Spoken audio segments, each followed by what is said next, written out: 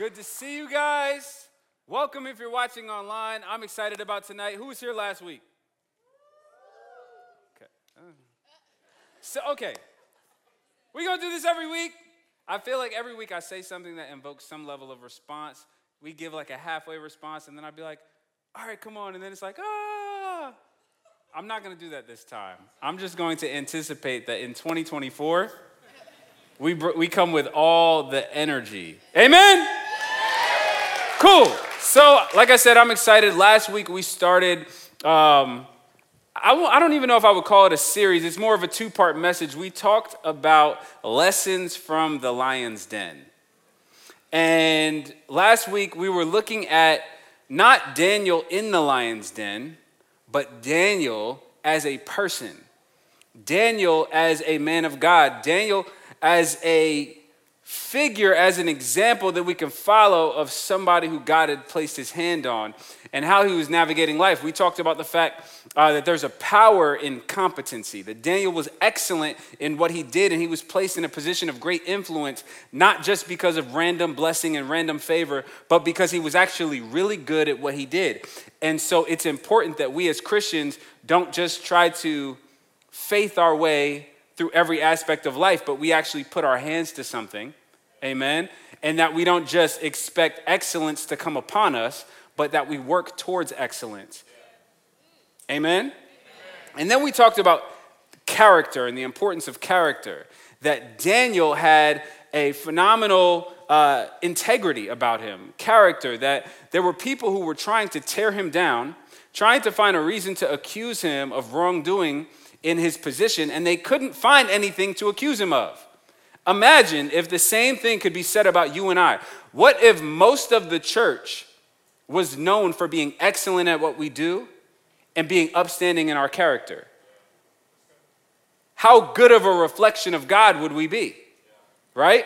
And then the last thing we talked about is the benefit of commitment. The fact that Daniel, when he was tried and tested, he went back to what he had already been doing. Because what happened was Daniel was in a position of power. He was one of the three highest officials over the empire of Babylon that was being run by Darius, who was a Persian who had just come in and taken over the empire in Babylon. And Daniel is one of the three high officials that are put over 120 leaders who were all over different provinces. And so all of these leaders and the other two officials did not like the fact that Daniel was over them. Why? I don't know. He didn't do anything to them. You ever been in a situation where you did not do anything wrong and somebody doesn't like you anyway? Welcome to life. It's been happening for thousands of years according to the Bible. So Daniel was excellent at what he did, upstanding in his character, but people still just didn't like him having any type of power. So they go to the king and they convince the king to establish a rule. And this rule is that if anybody is caught praying to anybody but the king for 30 days, they're to be thrown into the den of lions. And so the king is like, I like that. Everybody worships me for 30 days. I like that idea. Let's do it. And what happens immediately after that is it says when Daniel finds out that the ordinance had been signed, he went back to his house. He went to the upper floor. He had a 2-story home because he had power and influence.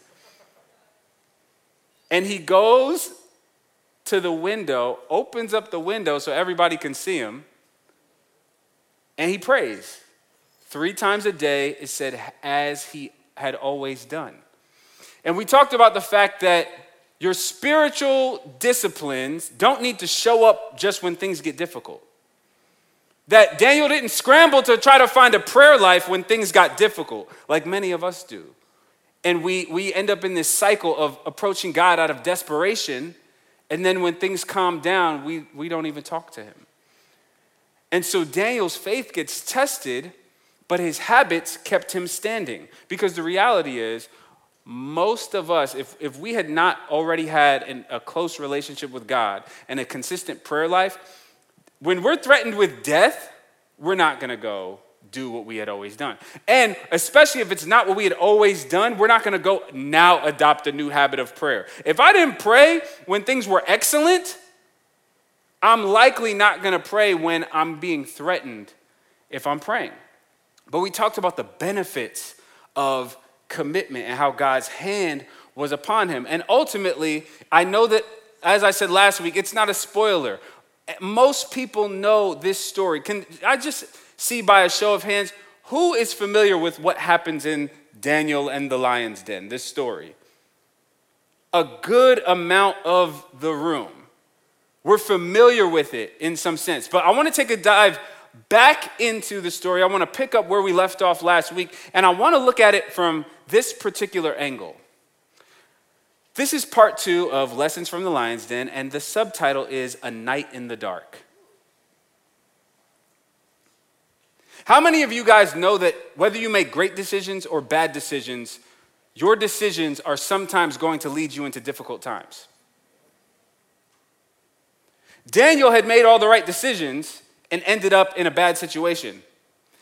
And I say a night in the dark because many times we hear, oh, Daniel in the lion's den, and we just picture like, oh, okay, Daniel is around some lions, and in our minds it's like still the cartoon drawing.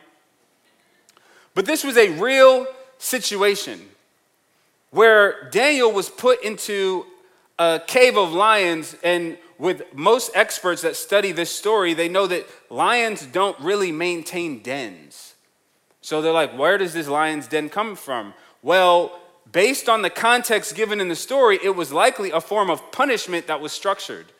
Just like we see Nebuchadnezzar have a furnace of fire prepared for when they want to throw people in a furnace of fire. In the same way, obviously, this empire had captured lions, which was actually pretty common, and had a place where they were kept in case they wanted to punish somebody by throwing them in to be devoured by lions. And it says that Daniel is not only thrown into this lion's den, but then there is a stone put over it. So whether this is something that's in the ground or whether it's a cave, it's covered by a stone, meaning there's no light. And so I want you to think for a moment what this actually was like for a human being. To be in darkness surrounded by lions. That's not typically what we're thinking about when we're looking at this story, but when I look at this story, I think about you're in a cave, a pit. You can't see a thing, and there are lions roaming all around you. I can't imagine how it smelled. Because I think they used the bathroom in there. That's what I think. I don't think they waited until the den was open to go outside to use the restroom like we do with our dogs. I think they stunk because they're wild lions. And to you, that may be a trivial fact. But for me, it just worsens the circumstances. Have you ever been in just a difficult situation and it seems like things just keep getting worse? So when I look at this event, I'm thinking about what it's like to be this human being in this particular situation. And how do I respond when I'm in difficult situations? And so that's what I want to dive into tonight, from 2 different angles, looking at 2 different people in this event. I hesitate to even say story because it makes it sound fictional when this is historical, documented events. So I want to pray. Lord, we thank you so much for your truth, God. We thank you for your word. Lord, you said that your word is sharper than a 2-edged sword, that if nothing else can get to us, your word can get to us. If nothing else can illuminate our hearts and illuminate our minds, your word can illuminate us, God. If nothing else can show us where we're doing well and where we're going wrong, your word can show us these things. If nothing else can show us the way to life, the path of life, and all that is good, your word will show us the path to life and all that is good. Your word invites us into your ways. So, Lord, help us to see your ways, God, to not just hear ideas and philosophies and stories and points, but, Lord, help us to understand your ways through your word. In Jesus' name, amen. Okay, so I want to pick up in Daniel chapter 6, verse 11 through 15. So verse 11, after Daniel goes and does what he's always doing, it says this: Then these men went as a group and found Daniel petitioning and imploring his God.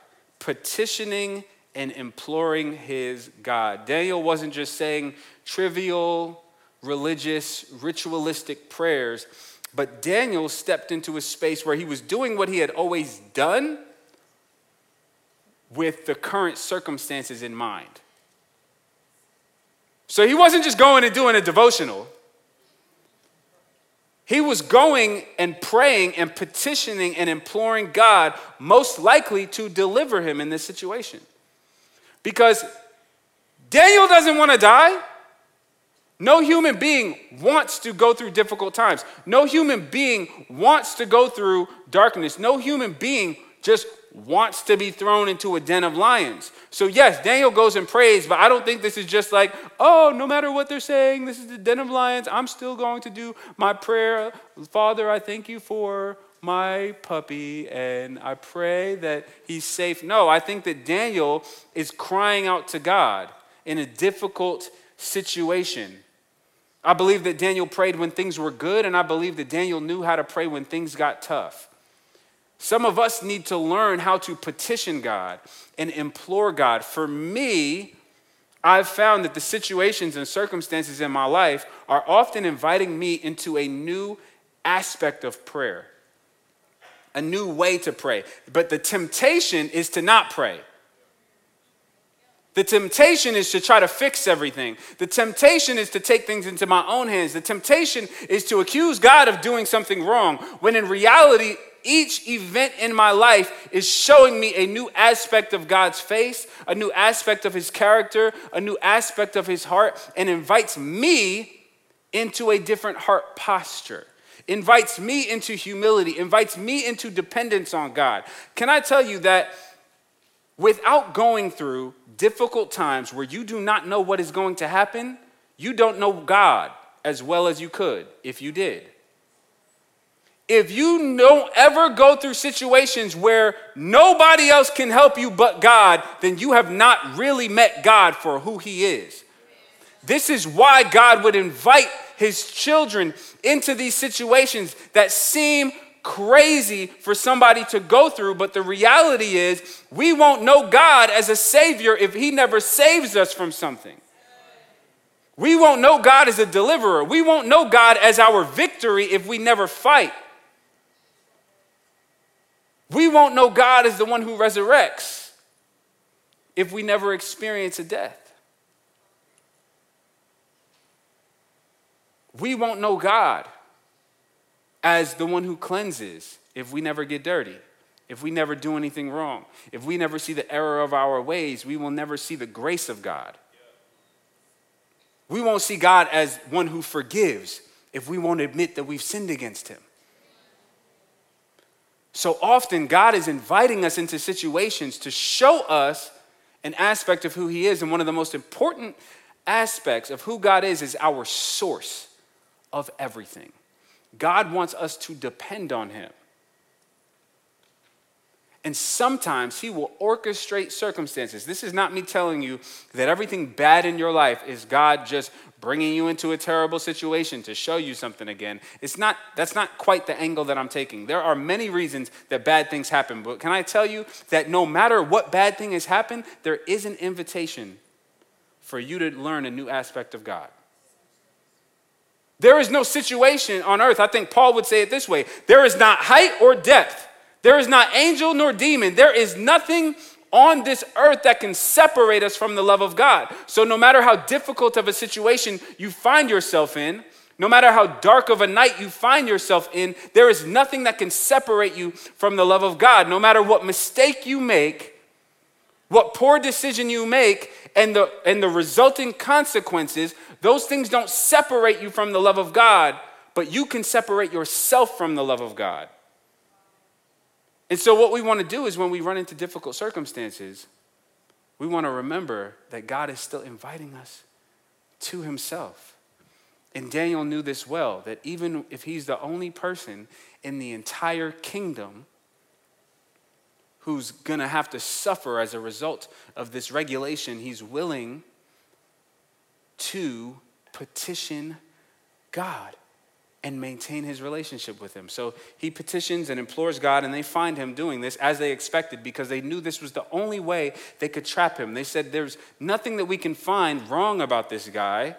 The only thing that we can get him caught up in is if it relates to his God because he's so committed to God. It says, so they approached the king and asked about his edict. Didn't you sign an edict that for 30 days, any person who petitions any god or man except you, the king, will be thrown into the lion's den? The king answered, as a law of the Medes and Persians, the order stands and is irrevocable. He was proud of it. Then they replied to the king, Daniel, one of the Judean exiles, has ignored you, the king, and the edict you signed, for he prays 3 times a day. As soon as the king heard this, he was very displeased. He set his mind on rescuing Daniel and made every effort until sundown to deliver him. Then these men went together to the king and said to him, you know, your majesty, that it is a law of the Medes and Persians that no edict or ordinance the king establishes can be changed. So as we're talking about a night in the dark, I want us to look at this from the lens of Darius, and then we're going to look at this from the lens of Daniel. Darius, the king, gets in a sticky situation because he had leaders that he had put in place. And they came to him and made a suggestion that he put a rule in place. And he didn't know their intentions or their motives behind why they were encouraging him to do this, so he did it. But he got deceived because what it said at the beginning is that Darius really liked Daniel, that he wanted to put him over the entire kingdom. So now you have to look at Darius's plight, that this is somebody who he has wanted to entrust and empower, but the people he listened to convinced him to do something that was against his best interest. And in fact, they've now convinced him to kill one of his best officials, one of his favorite guys. He has now been deceived. And here's what deception is. Deception is convincing you that something is true when it's not. So you think things are happening one way and they're not happening that way. And that is the enemy's tactic against you and me. What's crazy about the dynamics here is Darius is the one who has the power. Yet he's the one who gets finessed. He has people under him, that he has authority over him, convincing him to use his power in a way that will destroy him. And my Bible tells me that as a follower of Christ, I have authority over the enemy. That Jesus has given me authority to trample on snakes and scorpions and over all the power of the enemy. Yet, the enemy tends to have so much influence in our lives, even when we have authority over the enemy. And it's crazy because he doesn't actually have power in the life of a believer. The life of a non-believer, he has full access. Because it is legal access that he has to someone who is not covered by Christ. And he has no legal access to someone who is in Christ. Why? Because Colossians tells us that our debts, our sins against God, gave the enemy weaponry against us to accuse us against God, right, and have access to us. Then it says that Jesus triumphed over the kingdom of darkness on the cross by nailing our debts to the cross and triumphing over the enemy in broad daylight and canceled our debts. So now there is nothing that the enemy can use to accuse you and I before the Father that would give him legal right to our lives. So why does he have so much influence in the lives of so much of the church? Could it be because his main tactic is deception, getting us to believe that something is good when it's not? And I would say that that is really the root of temptation, and that's the first point of tonight, that temptation is deceiving. It's deceiving by nature. Many times we look at temptation as just, man, something that appeals to us so much. It's so appealing and so good. Why would God not want me to have it? And then when we look at Eve, we see the same situation that the devil really just convinces her of something that's not true, that God is trying to withhold something from her. Meanwhile, God fashioned her, formed her, made her, placed her in a garden, told her that she could have everything on the planet except for one thing, and the enemy got her to believe that this one thing was worth giving up everything else. And I feel like I've seen that happen so much through my life. I've said this a lot of times, but me personally, it took me a long time to believe that God's will for my life was actually going to be the most fulfilling path for me. It's like it didn't land with me that God's plan would fulfill me. I knew that it would please him. I may have even known that it was right. It's like the right thing to do. But I wanted to do something that fulfilled me. And I bought the lie that the two wouldn't go together. That if I followed God, I wouldn't be fulfilled. And if I followed my own way, that I would be. And what I found is, as I went down my own path, I met the resistance of God instead of the favor of God. He says that he opposes the proud and gives grace to the humble. And I found that it was like I was pushing weights to get to where I was trying to go. Not only that, but I also found that every decision that I made that went against the will of God, that I knowingly knew went against the will of God, I was seeking some form of pleasure, some form of fulfillment, and each and every time it didn't deliver what it offered. And yet we live in a world that is trying to convince us with every tool in the toolbox that God's way will not fulfill us, and we need to follow our own path. But nobody talks about what's on the other end of it. And it's sold to us like there's so much fulfillment on the other side of sin. And then we get in sin and we're not fulfilled. And I've mentioned several times that the two, I think, greatest forces in our life outside of God are money and sex. And these are things that are covered in lies. We're sold this beautiful package, and that's where I empathize with Darius, because he was actually sold a beautiful package. You're the king. Everybody should honor you and respect you. As a matter of fact, we view you like a god. Look at all you have. Look at all you're in control of. Look at all you've conquered. Why should anybody petition anybody but you? Aren't you in charge of them? I would imagine this is probably stroking his ego. And in many times in those cultures and in those times, rulers of empires really did view themselves as gods. And they were in control of a lot. It seemed like they had endless resources, endless power. And he bought the lie that he could worship himself and everybody else could worship him and it would work out well. Temptation is deceiving because it doesn't work out that way. We see him buy that lie and he didn't know that there was another motive behind it. Because that's what he was sold, But that's not even what the people who sold it to him believed. Can I tell you, you're being told lies all the time and people know they're lying to you. People will tell you what to do with your life knowing that it destroyed theirs. And they don't care if it destroys yours. People will tell you whatever they want to tell you to benefit themselves. This is why we have to be discerning about the voices that we're listening to. When you look throughout the New Testament, you see passage after passage warning us against false prophets. Jesus talks about this, and he says, you will know them by their fruits.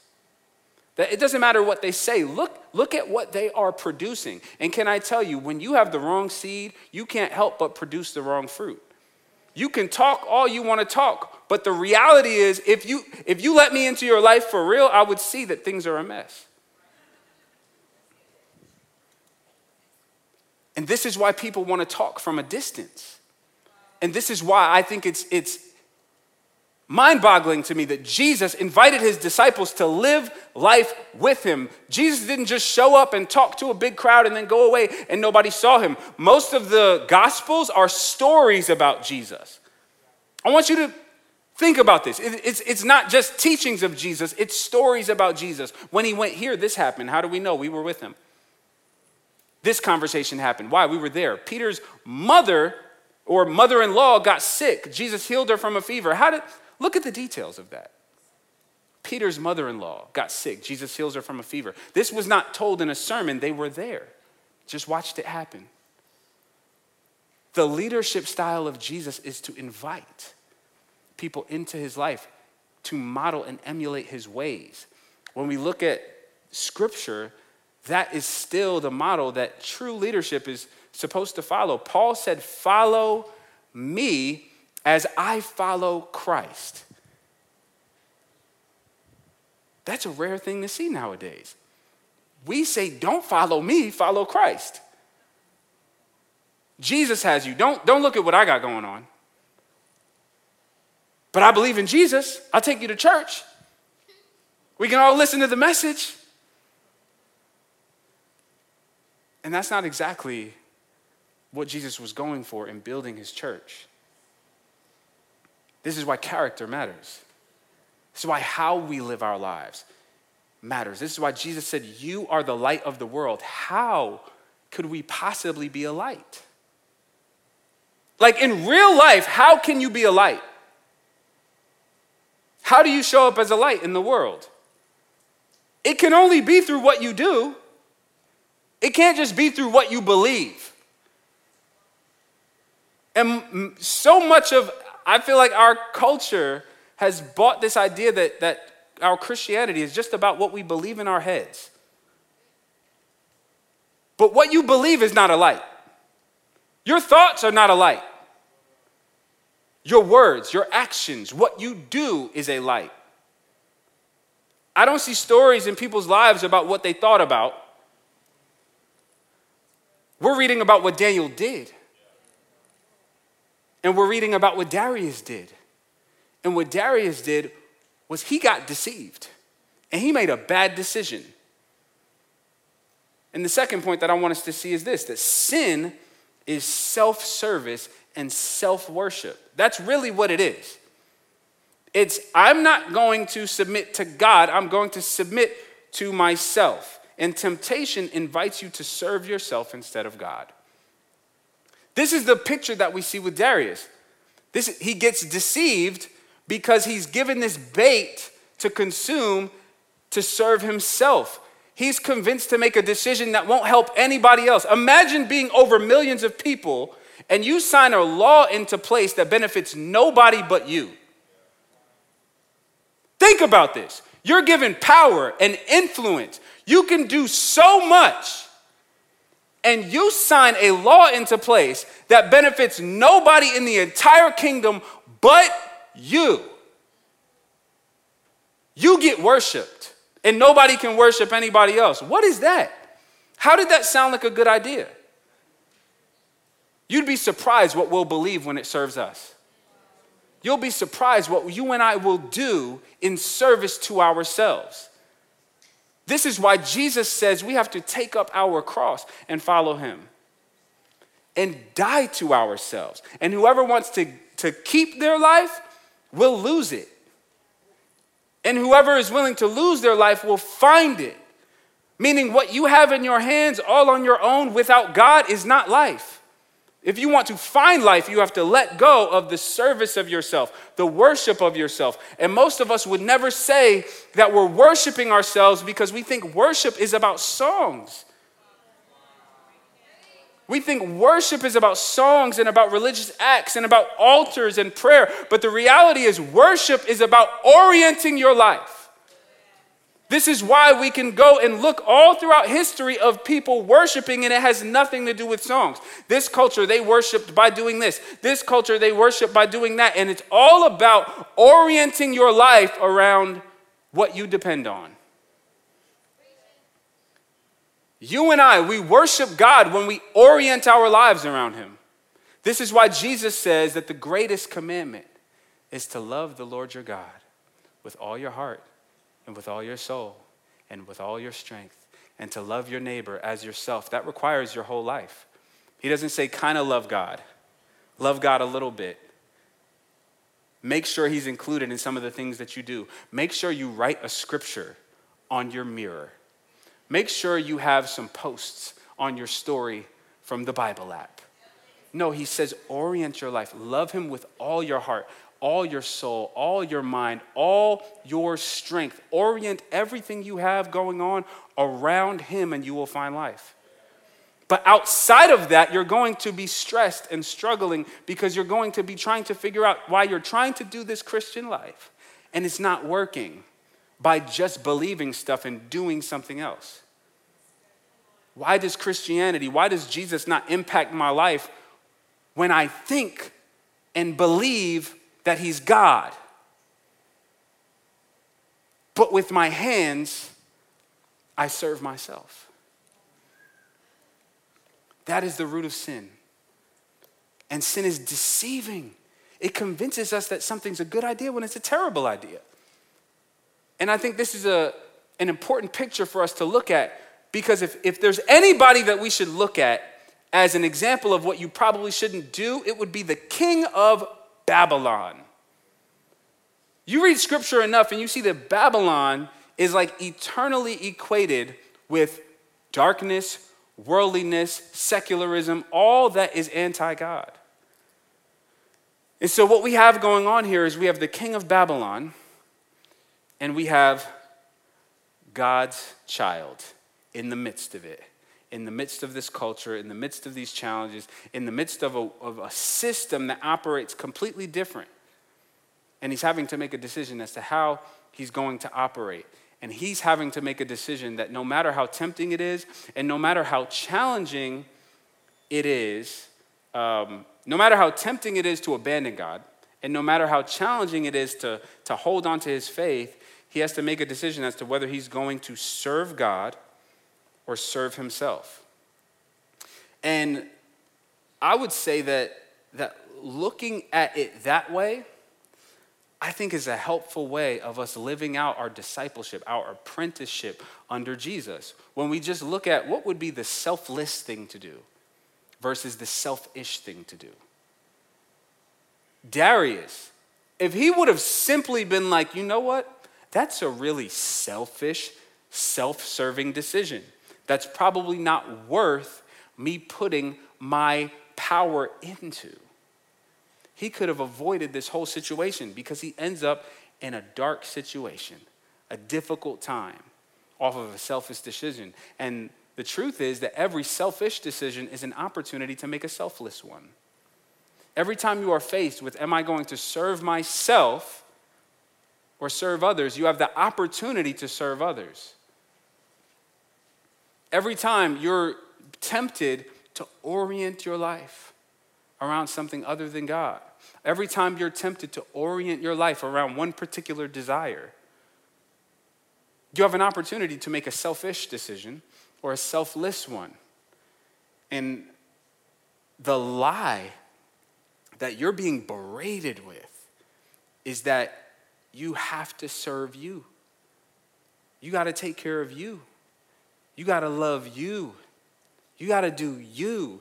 You have to live out your truth and be unapologetic about it. And while that sounds good on the surface, the actual spiritual narrative behind that lie is the same thing that happened to Darius. It's deception.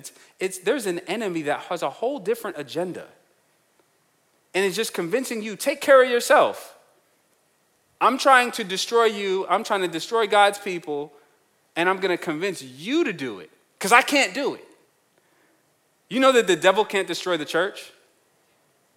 Jesus said, I will build my church and the gates of hell will not prevail against it. And he said that you and I, as followers of Christ, we have authority over all the power of the enemy. So what can the enemy do to us? He can trick us. That's ultimately what this actually comes down to. As simple and elementary as it sounds, most of us are just getting tricked by the devil. I saw a video the other day. It was a comedian. She was calling out somebody in the crowd about being a Christian, and she's like, are you waiting until marriage to have sex? And makes a joke about it. And I find it interesting because when we look at the reality of what's taking place in most of our society, even our philosophy around sex, it's like we're trying to believe that sex is just a physical act about pleasure. And then all the issues that are spurring off of it, we're trying not to connect to this because we don't want to give up just freedom to have pleasure in whatever we want. But why is there so much talk about loving? Why is there so much talk about freedom in what you do with your body, and there's so little talk about the negative repercussions of it? And then we're having separate conversations about abortion. But why are there so many babies we don't want?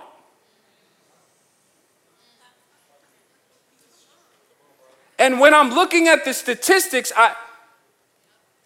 most of the situations that we bring up, well, what if this happens to this person? That's not the majority. It's the vast minority. And the vast majority is most of the world living in this space. It's my body. I'm going to do whatever I want, and I'm going to serve myself and serve my pleasure. Oh, there's an actual result that happens from this. Okay, well, this is my body, and I can do whatever I want, and nobody can tell me what to do with my body. What if we came to a space of sense?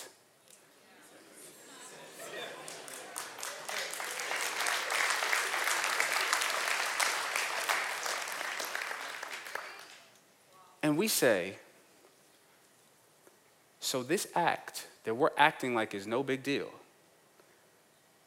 has many of us with diseases that nobody wants to talk about. Has many of us with broken families that we don't want to talk about. And we want to say, fathers need to stay in the home. But also, do whatever you want with your body. Don't let anybody tell you what to do with your body, but stay in the home. But go have sex with whoever you want.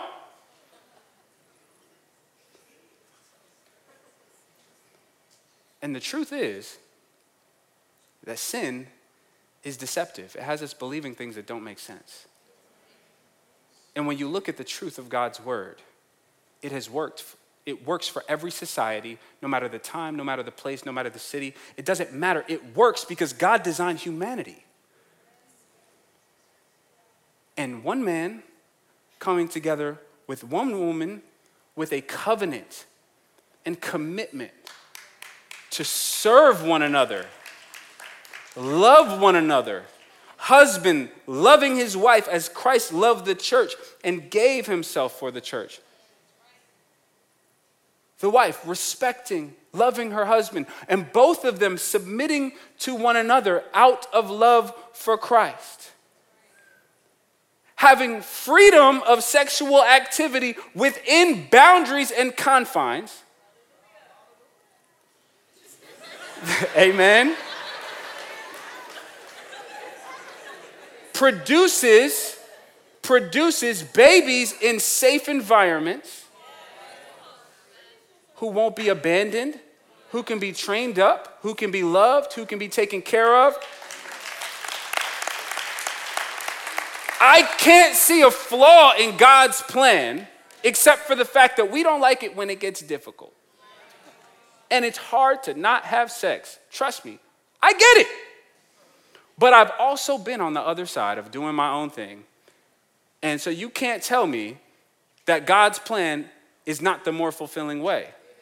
I've had to take the bumps and the bruises, and I've had to have the bad decisions, and I've had to have the this wasn't worth it to understand what really was worth it. And can I tell you that we don't have to live life like that all the time.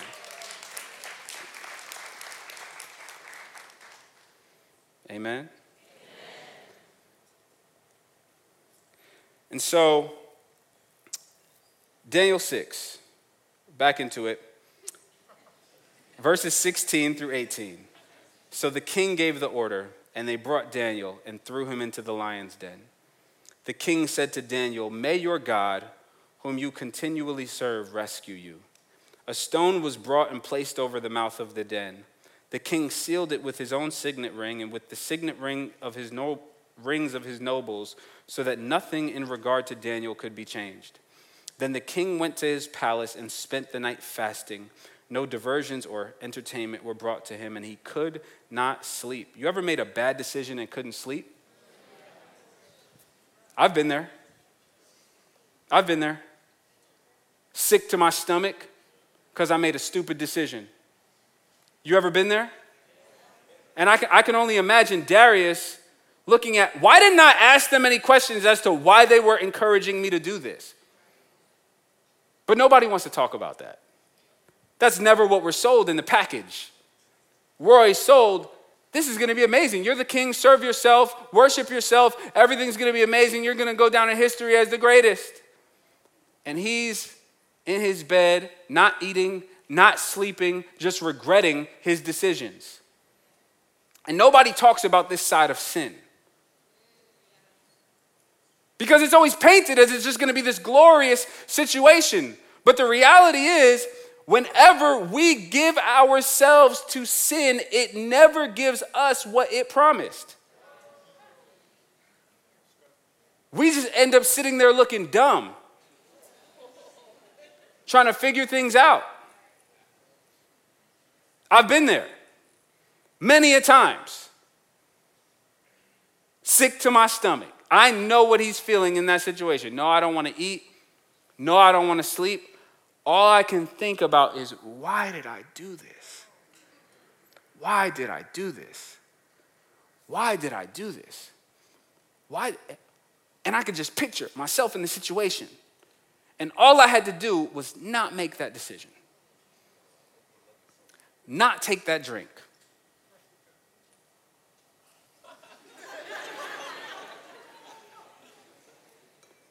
Not respond to that text. Not send that text.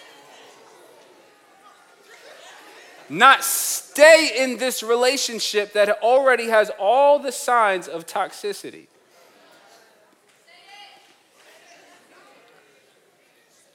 But the reality is that we all face a night in the dark. Whether it's a good decision that led us there or a bad decision that led us there.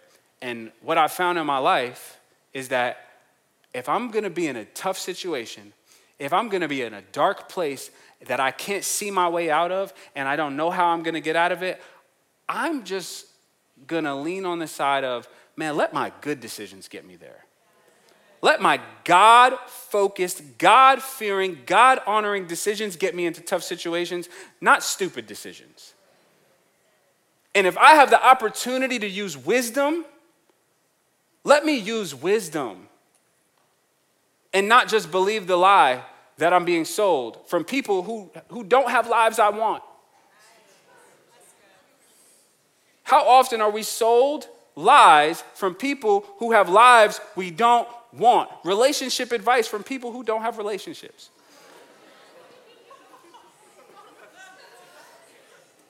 Not married, don't have a relationship, and if they do, we don't even know what it's like.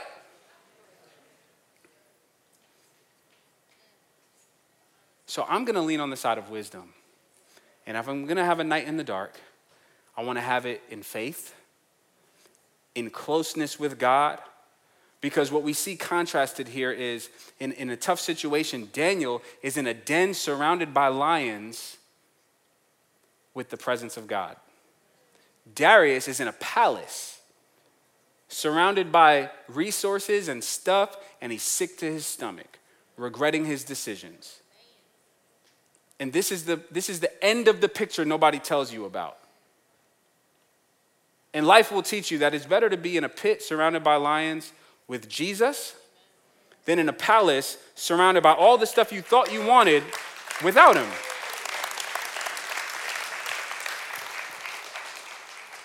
And so here's what happens next. Verses 19 through 23. At the first light of dawn, the king got up and hurried to the lion's den. When he reached the den, he cried out in anguish to Daniel. "Daniel, servant of the living God," the king said, "has your God, whom you continually serve, been able to rescue you from the lions?" Then Daniel spoke. It could have ended there. Then Daniel spoke with the king. "May the king live forever. My God sent his angel and shut the lions' mouths, and they have not harmed me. For I was found innocent before him, and also before you, your majesty. I have not done harm." The king was overjoyed and gave orders to take Daniel out of the den. When Daniel was brought up from the den, he was found to be unharmed, for he trusted in his God.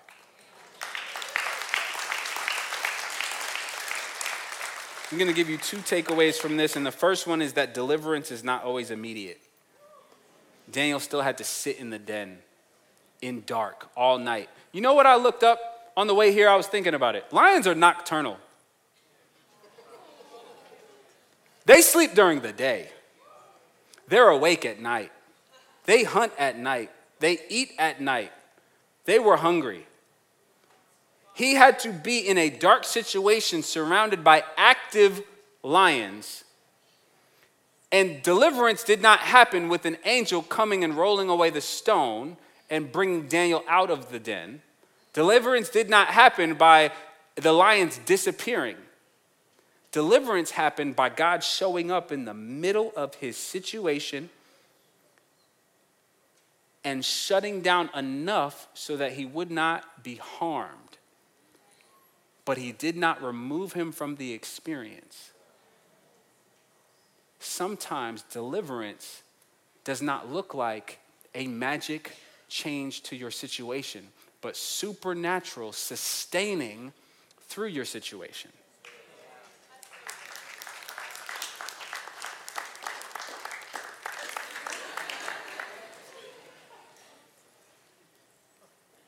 Deliverance came while he was in the dark. Many times we want deliverance to look a certain way, sound a certain way, feel a certain way. We want deliverance to be this grandiose experience. And the truth was, Daniel experienced deliverance in a way that was not pretty. He didn't put the lions to sleep. He didn't even chop their claws off. He just shut their mouths. Meaning there were still threats roaming around him all the time. I'm thinking, the lions can kill you with just their claws. Appreciate you shutting their mouths, but can you remove them? And I find myself in situations like that sometimes with God, where it's like, could you do a little more? Like, I appreciate the fact that this did not take me out completely, but this is extremely challenging. And I thought I was supposed to be blessed. But then when I take a look at it and I reorient my perspective, I see that I am. Was Daniel not blessed in a den with the Spirit of God shutting the mouths of lions around him just because it didn't happen the way that he wanted it to happen? Are you not blessed just because you're in the situation that you're in? With the presence of God, with him sustaining you. You woke up today, you're alive today, you are sustained today, you got here today. You have so much more that's been given to you than been taken from you. Every day of your life, you have so much more that's given to you than taken from you. But most often we focus on negative experiences much more than positive ones. We give negative emotions, negative experiences, negative thoughts, all of our time and energy. And positive experiences, positive thoughts, we just let them go. Yeah, Daniel's 80-something years old in this story. He's been sustained up until this point. He's had 80 years of life. If he died in that lion's den, he still would have been blessed. The truth. 80 years of walking with God. The blessing of God, the favor of God. A book in the Bible with his name that he wrote. Revelations, dreams, prophecies, God showing him things he didn't show anybody else on the planet. If he died in the lion's den, he would have died a blessed man. If that night in the dark was his last night, he would have died a blessed man. I can tell you that in making bad decisions, sinful decisions, selfish decisions, I would not have wanted my life to end as that version of me. Would you be okay with your life ending right now with this version of you?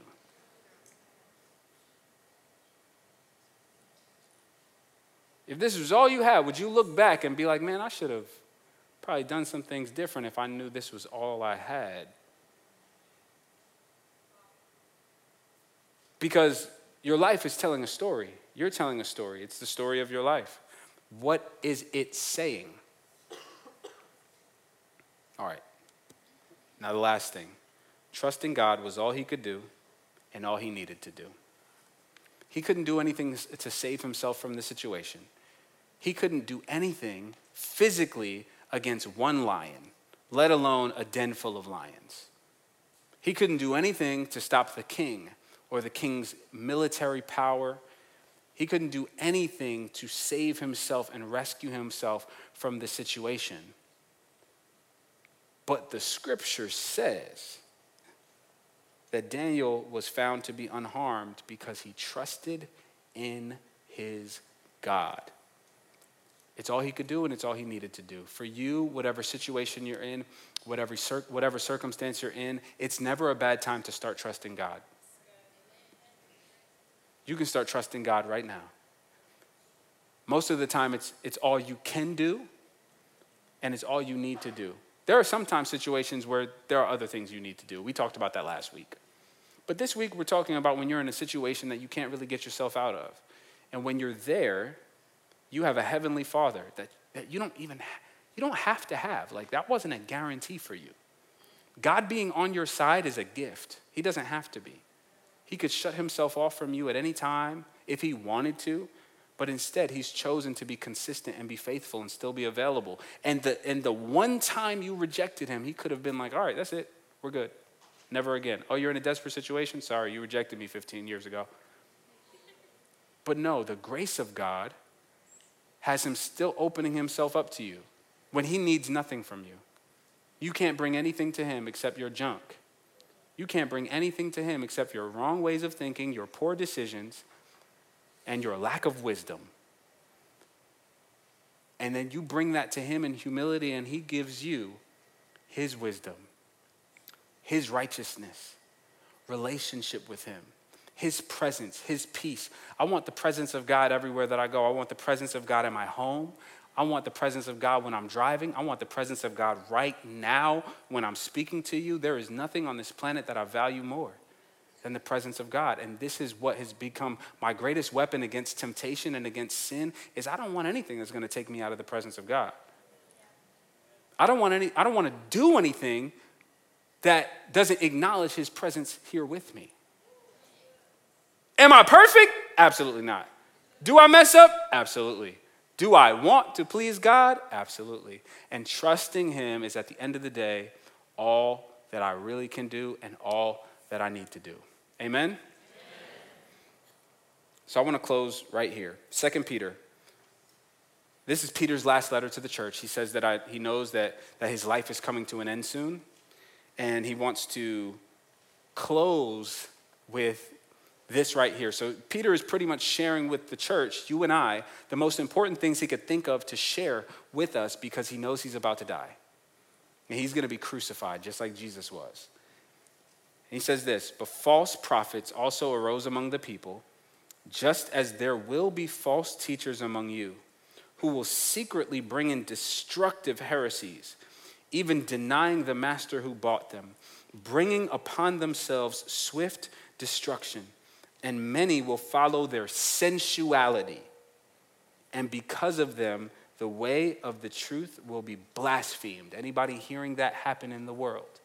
An influx of sensuality and the way of God being blasphemed and made fun of and disrespected. We could possibly be in this time. And in their greed, they will exploit you with false words. Their condemnation from long ago is not idle, and their destruction is not asleep. Down in verse 17, it says this, these people are springs without water and mists driven by a storm. Blackest darkness is reserved for them. For they mouth empty, boastful words, and by appealing to the lustful desires of the flesh, they entice people who are just escaping from those who live in error. They promise them freedom while they themselves are slaves of depravity. For people are slaves to whatever has mastered them. We talk about a night in the dark. Peter's saying that all the lies that we hear, they're not going unheard by God. The ways that we play with God is not going unseen by God. And though God has immeasurable grace and immeasurable kindness, so much that he would lay his own life down to pay the penalty for your sins and my sins, he also is a just God, and he also will not tolerate sin forever. And for those who will thumb their nose at God, completely disrespect him, deceive his people, come in and steal from his people and lie to his people and convince people to destroy themselves through sensuality and just serving themselves and serving their flesh. And this is what he says. This is the way that people are able to take advantage of people, by appealing to your own lustful desires and convincing you that you need to follow your lustful desires because it's going to bring you somewhere. And then it says, but they themselves are slaves of depravity. They push it so hard because they can't get free from it. Perhaps the encouragement for you and I to live in our own truth is coming from people who are stuck in their own lie. And God is the only one who offers actual freedom. And he says on this side, God so loved the world that he gave his only son, so that whoever would believe in him would have everlasting life. And on the other side, he says, but those who reject him, those who dishonor, those who choose to go their own path, there is a dark night that will never end that is reserved for them, that was created for the devil, who led the first rebellion in heaven and is now working his culture into humanity. And we see it unfolding. Most of us, if we take an actual look at what's happening in society, this doesn't make sense.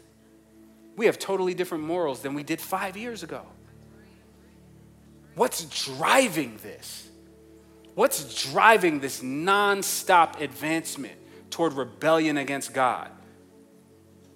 It's like a train that won't stop, that is just, you're either going to get on or we're going to take you out. Is ultimately the message that's underneath our culture. But I'm believing that God is sharing with us his eternal word, that he still sustains his people, that he still takes care of his people, that they could throw you in a den of lions and he'd show up. That the enemy has nothing that he could actually do to you but deceive you and trick you out of exercising your own power. And so I want to pray for us. If you'll stand to your feet. I know you heard several times tonight that this is the last service of the year. Next week is our Christmas party. Amazing. But tonight is the last sermon of the year. Tonight is the last time in 2023 that I'll be preaching like I'm preaching tonight. And what I know is that ahead of each and every one of us are decisions. Decisions that will sometimes come with challenges, sometimes come with resistance, sometimes come with pushback. But the decisions that we're making in life are determining so much more than we often give it credit for. And who you serve is at the core of every decision you make. And so I want to offer an opportunity tonight for you to make a decision, a firm decision, to either start serving God or continue serving God. Because outside of him, there's nobody coming for you. Jesus already came for you. Jesus came to save, to heal, to restore, to destroy all the works of the devil, and there's nobody else coming. There's no other religion. There's no other philosophy. There's nothing that you could come up with in your mind that's going to fix these things. Jesus is the way. And what I know is that as time goes on and as life goes on, the culture around us is going to become more like Babylon. And we're going to have to decide to be more like Darius or more like Daniel. And so I want every eye closed. And I want you to take inventory right now of just your own heart, your own life, your own mind, what you have going on. Not for myself, but for you. Where are you standing right now? Are you standing firm in Christ? Are you standing on your own 2 feet, sustaining yourself in your mind? Who are your decisions revolving around? Are your decisions a reflection of just the culture? Or are you responding in obedience to the Spirit of God? God loves you. I want you to think about that for a moment. God loves me.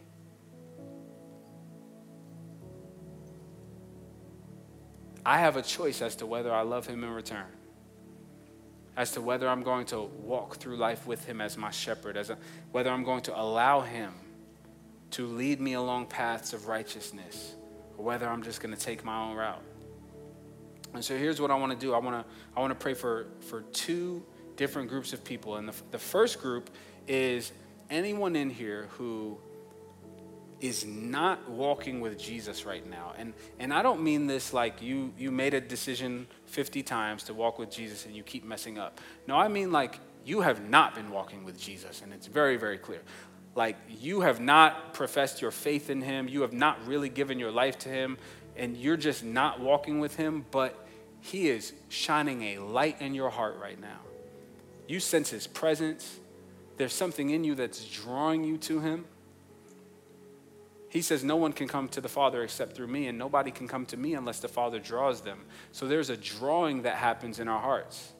Not just a mental shift that happens, but there's an inward pull towards God where we're illuminated inside. And if that's happening with you right now, and you're wanting to make a decision to follow Jesus, I just want you to lift your hand.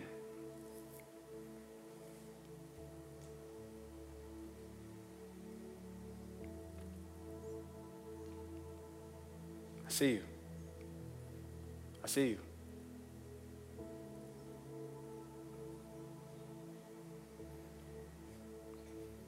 This isn't for glamour. This isn't for hype.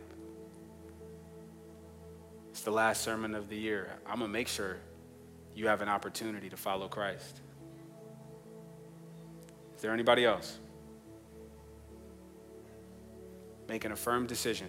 I'm following Jesus. Simple as that. I see you.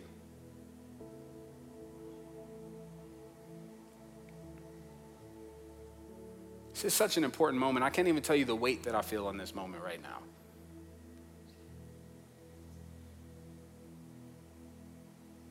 All right, if that's you, I want to pray with you, and I want you to understand this is a conversation between you and God. I'm just here to facilitate. But I want you to pray this prayer with me to God and understand that what's happening right now is an exchange of your old life for a new life. And there's a spiritual reality that's about to take place as you confess that Jesus is Lord and you establish him as Lord of your life and you receive his forgiveness of your sins. There's a spiritual transaction that's about to take place where God removes your sin, removes darkness from your life, and imparts you with righteousness, puts righteousness in you, covers you with the righteousness of Jesus, embraces you into the family of God. And so if that's you, I want you to pray this prayer with me. Between you and God, say, Jesus, I believe in you. I hear your call to follow you. And I say yes. I believe you're the Son of God. I believe that you lived a human life with no sin, and you died on a cross so that I could be forgiven of my sin. I receive your forgiveness, and I give you my life. I receive your new life as I repent for my sins and turn away from everything that I once knew to now follow you. I give you my life. I give you my heart and everything that I have, and I receive your love. In Jesus' name. And now I want to pray for every other person in here. If you're following Jesus, I believe that there is a sustaining that God wants to demonstrate in your life, a faithfulness that he wants to demonstrate in your life as you establish and commit your own faithfulness to him. And so, Father, I thank you for each and every person under the sound of my voice. Lord, I thank you for your faithfulness to your people. God, I thank you that what happened in Daniel's life is documentation of your faithfulness to your people. And what you want us to see is your willingness to get involved in the lives of your people, to sustain your people, to bless your people, and to glorify your name through our lives. So, Lord, I pray for encouragement to enter the hearts of your people, God. For us to remember that you're with us, Lord, and that if you are with us, who could be against us? Lord, greater are you that is within us than anyone who's in the world. Lord, we thank you that the God of the universe has made his home. You have made your home in our hearts. Lord, I pray that we would focus on you, listen to you, obey you, respond to you. Lord, I pray that for each and every person who has been giving into deception and giving into temptation, Lord, you said that if any of us fall into sin, Lord, if we'll confess our sin to you, you're faithful and just to forgive us and to cleanse us from all unrighteousness. That there's no sin that's too deep for you to remove. And so, Lord, I pray for a cleansing of the hearts and the minds of your people. For any person who's dealing with shame and guilt, feeling like they can't come before you, feeling condemned. Lord, you said there's no condemnation for those who are in Christ. Lord, that you're removing sin from us. You're removing shame from us, God. And we can always come before you, God. We can approach your throne of grace with boldness, and we can receive mercy when we need it. Lord, I pray a blessing over this season, over this holiday season, God. Lord, for people who will be going through great times and difficult times, Lord, I pray that each and every one of us goes through these times with you, close to you, faithful to you, committed to you, because you are faithful to us and committed to us. Lord, I pray your blessing over this church, over all of your people, over all of our households, over all of our work. Lord, I thank you for purpose in our lives. In Jesus' name, amen.